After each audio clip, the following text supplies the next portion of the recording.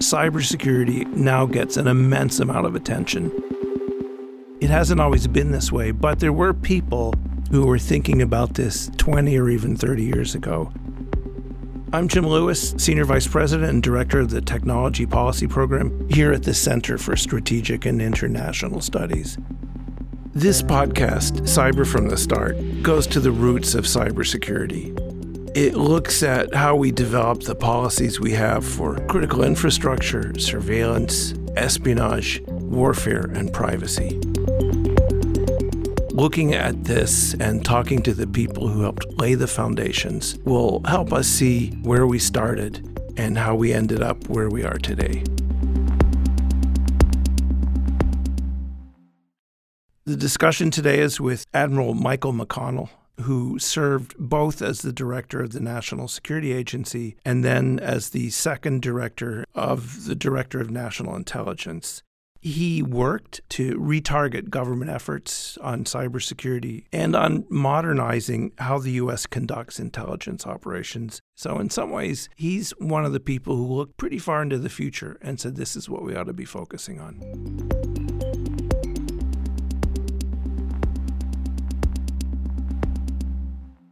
Well, thank you for doing this. Sure. It's really an honor. We had you here for lunch in late 2006. Right before you became DNI. And one of my colleagues, former journalists, asked you, what keeps you up at night? And we all thought, this is 2006, so we thought you'd say terrorism or Al-Qaeda or the Taliban. You said cybersecurity, that cyber threat was what kept you up at night. And everyone in the room was really shocked. No one predicted that. Why did you say that?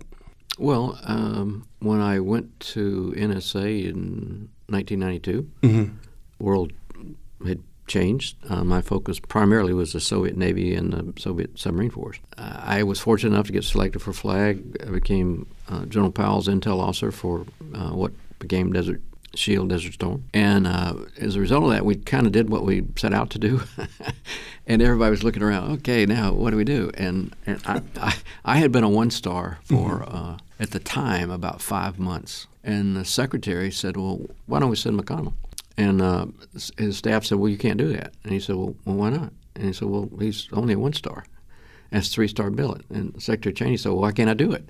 And he said, well, you just don't go from 1 to 3. He said, well, we'll see. And boom. So now I'm at NSA. I didn't know that. May of 92. The Internet, it was just before the Internet exploded. We had the Internet, but it hadn't really, Netscape hadn't done www to make it, usable for everybody. And everybody was rushing to embrace information technology. When I looked at that and started to think about what's the future of signals intelligence, and I'm, consulting with my best advisors and so on, basically is you're going to have to live in the network and own the network to do the nation's business. So we started a little project, and the first surprise was how easy it was. I mean, it was literally, if you wanted it, you could take it. And here was the issue. In the wireless world and the analog world, it was transmitting information from point A to point B. When it got to point B, it was on a printer that became a piece of paper that went into a safe or behind a locked door. It was hard to get access to. In the digital world, it was stored on a computer, and I referred to that as data at rest. What we were enjoying as success for exploitation was exploiting data at rest. And I realized, I'm an economics major as an undergrad, I said, wow, I bet banking has rushed to enjoy this. And I poked around a little bit. And yeah, they were totally going digital, and wealth was stored as ones and zeros. I said, well, goodness, if it's this easy for us to do this, what are the criminals going to do? And more importantly, what are the nation states going to do? And I just had an epiphany. Most people think of NSA as code breaking. Well, most people don't focus on the other side of NSA's mission is code making. Now, there's legislation that prevents NSA from doing anything for the private sector or for the unclassified sector. NSA is supposed to secure the classified enterprise.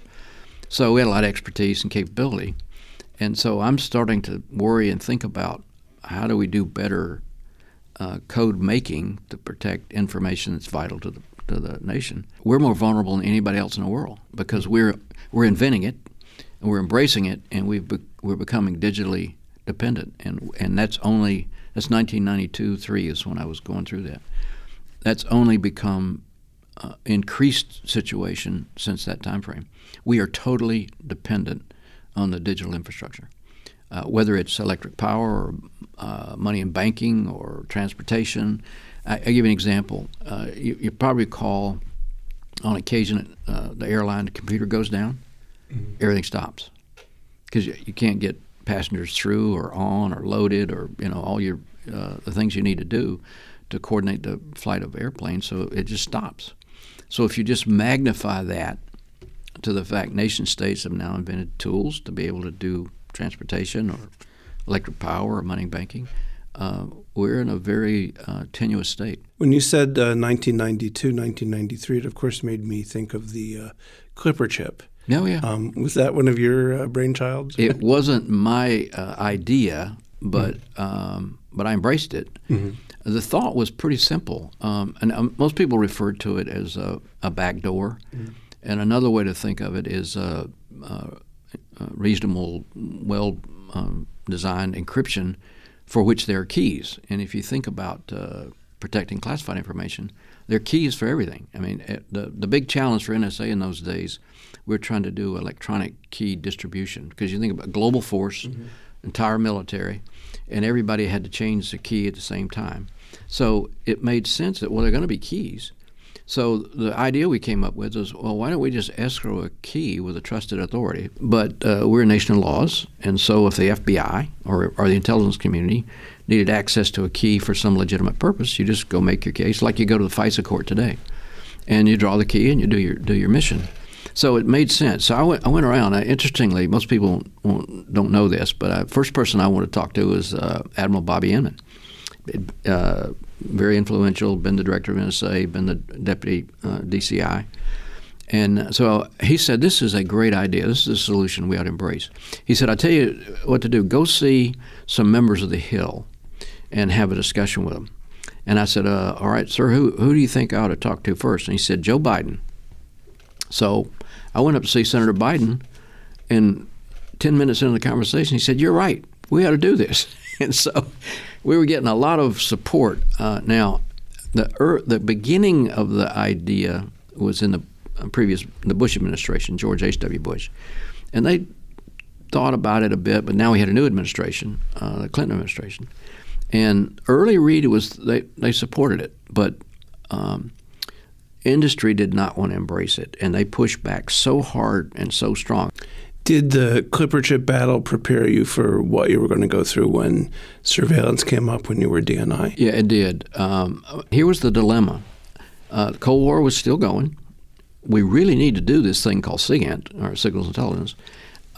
So how would we legislate the rules? And the rules here, I'll simplify. The rules were if it's in the ether, if it's wireless, free game. No expectation of privacy, go at it. For legitimate targets for the intelligence world. If it is on a wire, and remember 1978, all phones had a little pigtail called a wire. If it's on a wire in the United States, you have to have a warrant. I'll tell you how hard it was. Soviet senior visiting the UN, we had a issue where we didn't agree, and I wanted to tap the telephone of the Soviet official. So you had to have the name, the location, and the phone number. Well, the official changed floors in the hotel. I got to go all the way back to the court because it's a different location and go through the same process. Well, it always stuck with me. So you remember Stellar Wind in the claim. James Risen had written about it, and it was a big issue. So when I came back as DNI, I looked at the program and I said, well, you can make an argument that there's not a violation of law, but you can also make an argument that it is a violation. So I went to the president and said, Mr. President, we've got to update this FISA legislation. He said, well, what do you mean? I don't understand. I said, well, let me give you an example. A terrorist in Pakistan is talking to a terrorist in Turkey via email, and they're planning to blow up 2 facilities in Germany, one German and one U.S. My access to that information is California. He said, Mike, I don't understand what you mean. I said, free email. So this email is very efficient. You can sit in some remote location in Pakistan, talk to somebody on the road in Turkey, and the place that you access it, if I'm going to get access, is going to be on a server for a free email service in California. I said, now, these guys are smart. They'll have 100 or 200 different email addresses. It's hard for me to find that, and I have to get a warrant. And I said, Mr. President, a warrant is, a stack of paper a foot deep, and it's a lot of lawyer time, it's a lot of coordination, you got to explain to the court and so on. I said, there should be no restriction on NSA targeting a legitimate target regardless of where or how we intercept it. He said, Mike, I agree with you. I don't fully understand all that. You do the right thing. So the administration had looked at FISA and tried to do a couple things. Once the president agreed, I took it on as primary duty, and it took us 2 years. What changed between when you were NSA director and when you became DNI? What was it? The same challenge? Was it different? What did you inherit when you picked up a couple years later? The nation was more vulnerable. Nation states had learned more about cyber war. When I was making my case as director of NSA, nobody was listening. Nobody wanted to touch it. Now, remember, the average age in the Senate's over 70. And when I'd go to talk to them, they'd say, "Oh, Mike, I don't computers. I don't. You have to talk to my grandchildren. I don't know about that stuff." So it was hard to have a conversation with people who weren't digitally aware. So we didn't make much progress. Meantime, nation states, criminals at one level, nation states are producing malware that can do strategic harm at the rate of 2,000 or 3,000 or 4,000 capabilities per year. So my worry is, hey, we're focused on counterterrorism. What happens when a sophisticated group gets some of these capabilities that could do some strategic damage to the United States? U.S. economy is $19 trillion a year. Every day, every business day, 13 to 14 trillion a day clears the banking system, the global banking system.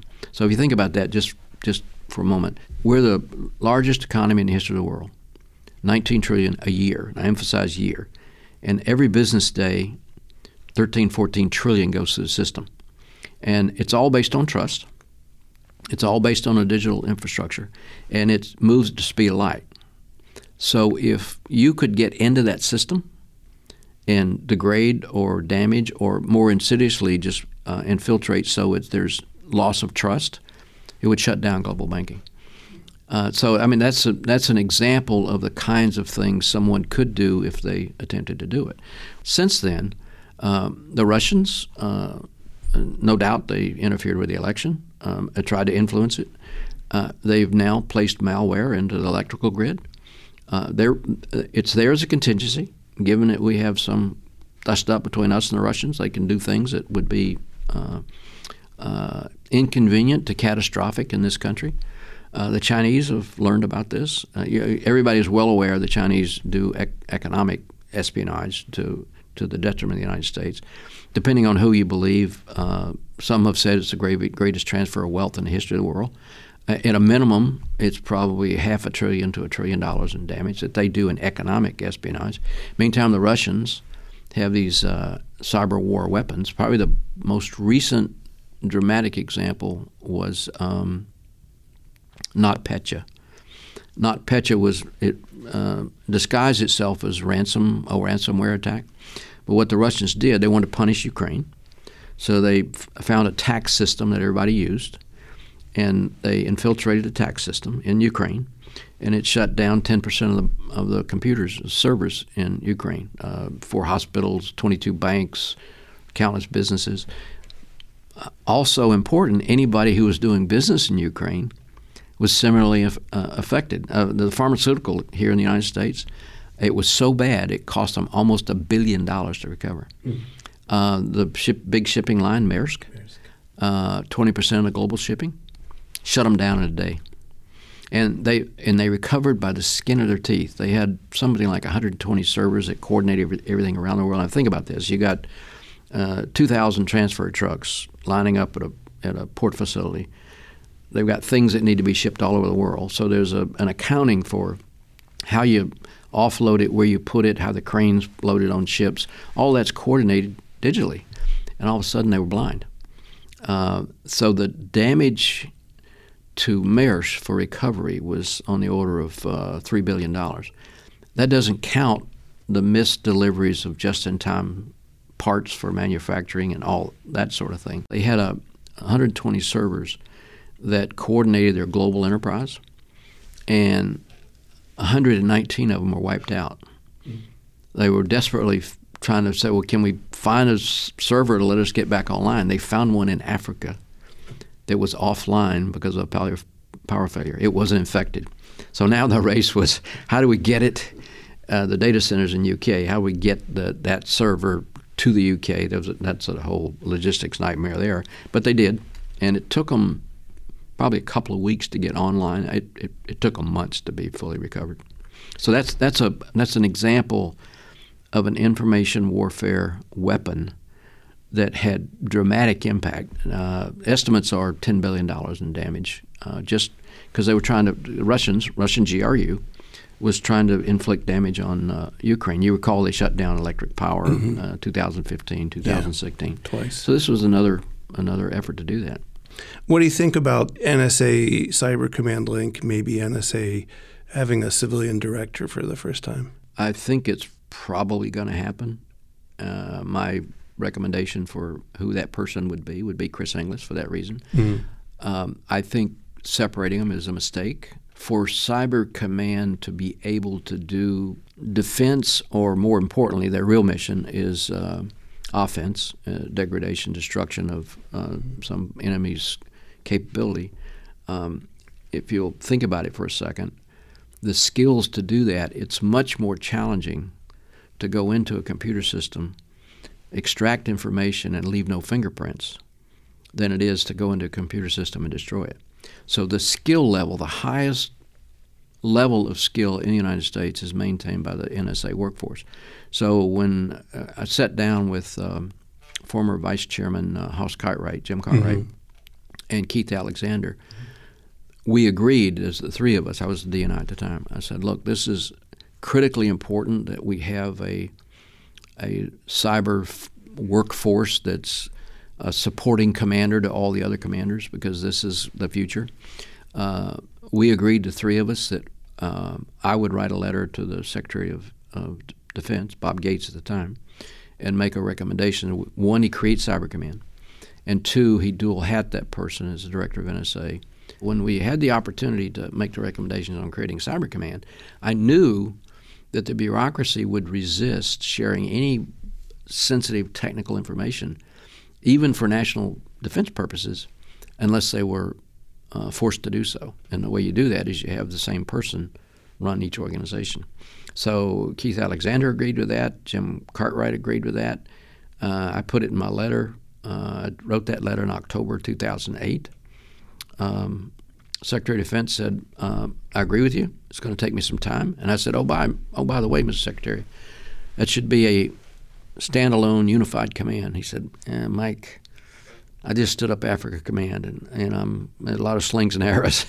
I can't make it a unified command. I'll make it a subordinate, a sub-unified command subordinate to Stratcom. Yeah. So I made my argument at the time. I said, Stratcom's wonderful. I got a wonderful mission, but they got a lot on their plate, and it's hard to do SIGINT from Omaha. They don't have the access or the wherewithal. And he said, yeah, I'm going to do it, but sub-unified. Now, we've debated that for years. Yeah. So they've now stood it up as a unified command.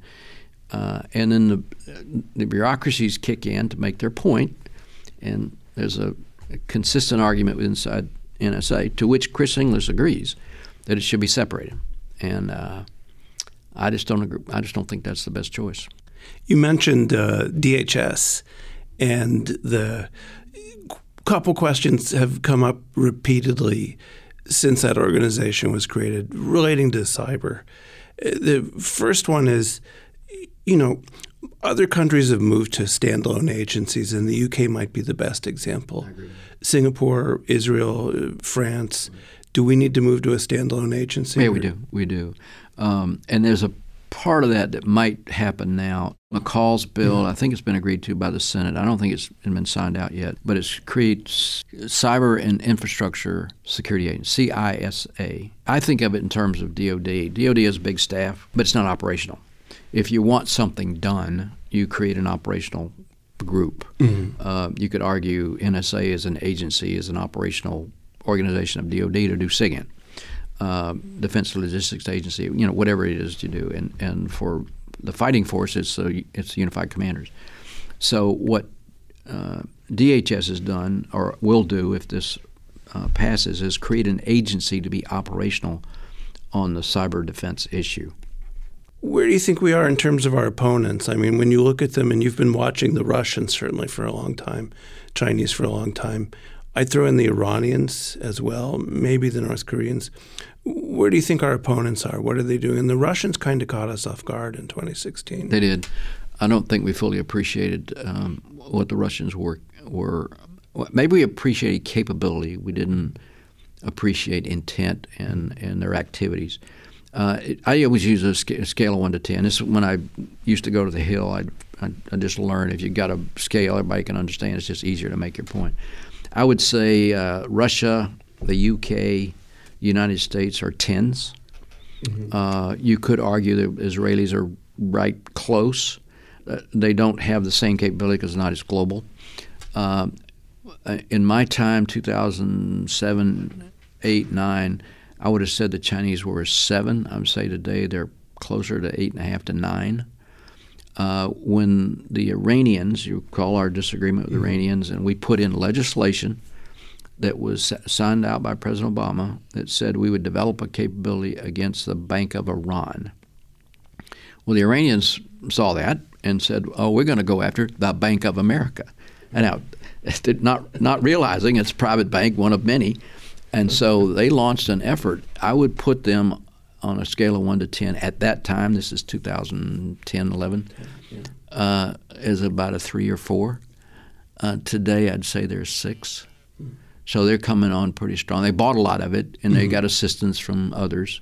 A lot of it was available on the dark web, but they've developed some capability. They're improved their capability quite a bit. And I'd say the North Koreans are probably 6. So it's the most sophisticated nations are still dominated by the primary players in the Cold War, but it's leveling. A lot of the discussion now is how do you retaliate? How do you impose consequences? It's always been the challenge. Remember now, we had a capability going back to the Cold War. So I have sat at the decision table any number of times when you've got a terrible situation, no good options, and what can we do? And I would be the guy to say, well, if you choose to do so, we can do X, Y, or Z through cyber means. And many would embrace quickly, well, let's go do that. And then the people at the table, remember it's the interagency, wait a minute, what are the secondary, tertiary consequences? We're more vulnerable than they are. So it always restrained us. If you look at it by administration, the Bush administration would have been more aggressive. The Obama administration was less aggressive in that area. Although in Bush there were many that said, no, we're not going there because of the potential consequences. Current administrations lean pretty far forward on this, so I don't think it's played out yet. But there's an intent to be much more aggressive operationally or offensively. How much do you worry about things like proportionality and all the other laws of armed conflict when you do this? And related to that, one of the issues that came up so first, laws of armed conflict, proportionality. Second, sovereignty and the overfight issue, which was a impediment in the last administration. Proportionality is something we should embrace. The issue is there is no universally agreed set of rules, like the Geneva Convention for the cyber area. And sovereignty is a challenge here because in the cyber world there are no boundaries. So this is a very hard, complex problem. I believe if I were in a position to influence the process, I would cause the United States to lead an effort. You'd have to make some judgments on how to do that, United Nations or whatever. But we got there in previous times, largely led by the United States. If you look at post-World War II, Bretton Woods, World Bank, International Monetary Fund, rules of law. I mean, a lot of that was U.S. was the principal player. The Chinese today, if you just read what President Xi says in his speeches, he's going to change that. They've set up their own version of the International Monetary Fund, an Asian International Monetary Fund. They want to change the rules of the world order and put, in their view and their thinking, China back as the middle kingdom that is the most influential. Most people don't appreciate this, but if you look at GDP, economists, way back when, GDP for 2,000 years, the largest GDP in the world in the last 2,000 years, for 1,500 years, that was China. And America's been number one since the 1800s. We're going to have to come to grips with the fact we're about to be number two. And so the world in income. In income, right. Yeah, and GDP. Mm-hmm. If you just measure it as gross GDP, China will become the world's largest economy, and they're going to have a bigger say in what the rules are. And their version of the rules are very different. Their form of government is single party, absolute control, monitor the citizens. That is not consistent with liberal democracy. So those two, in my mind, those two concepts are clashing, just like liberal democracy versus communism. So in 2006, you said the thing that kept you up at night was cyber. How do you feel now? Are we better off, worse off? Way worse off. Russians have developed more sophisticated capabilities. Under Putin's leadership, they're very aggressive. Yeah. They were, in their minds, they were very successful in what they did in 2016. They've used cyber extensively in the conflict with Ukraine. The Chinese have improved.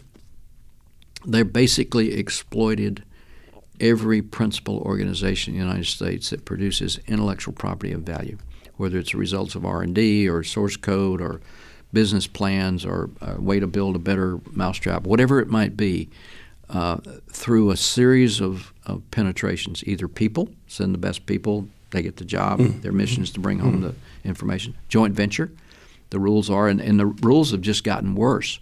You can do joint ventures so long as there's a Chinese partner, but oh, by the way, we have to have access to your technology and all your information. If the police just have a desire to do so, they can look at any company doing business with China, and they want to look at the information in their servers. And then, of course, there's the cyber means. They found cyber to be incredibly lucrative, to take what they wanted whenever they wanted it from whatever company they chose to do it. I'll give you one more example. There are known examples where there was a key technology that they really wanted, and so they caused the value of the company to collapse. And then when it was very low, they bought it. So they now had ownership of the company and the technology. So they're very, very aggressive and very sophisticated in how they're doing this. I love Dr. Strangelove, but and you tried to do this when you were DNI. Is this discussion just too classified? Yes. I mean, do we need to tell the American people more? I mean, what? As I would take on a review of our classification rules. If you remember, they were written in World War II. We were breaking Nazi Germany code. And so we came up with the concepts of need to know and protect information and loose lips sink ships, all of our culture. And there's a bureaucracy built up around enforcing those rules. I think those rules need to be reviewed. If you make an argument that we needed that for World War II, and I agree, we didn't want the Germans to know we're breaking our code. If you could make an argument that served us well in the Cold War, I would agree. But we're in a different time now when the ebb and flow in the artifacts of what we're dealing with are mostly in the private sector. Over 90% are owned and operated by the private sector. So our classification rules are hamstringing us. So I would make much more information available. Now remember, one of the primary missions of the DNI is to protect sources and methods. So that's a consideration. Mm-hmm. But we're way overly biased in protecting sources and methods as opposed to getting the information to the people that need it. I used to use an example.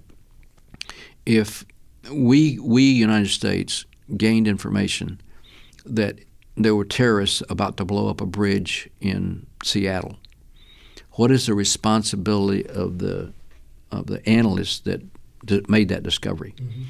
And the normal answer, well, write a report, and I'm done. And I would say no. Your responsibility is to be in touch with the authorities who are not cleared in Seattle so they could secure that bridge and prevent it from happening. You got to save lives. Now when I use that example, people used to look at me like I was crazy. But it is, in my view, it's not need to know and it's not need to share. It's responsibility to provide.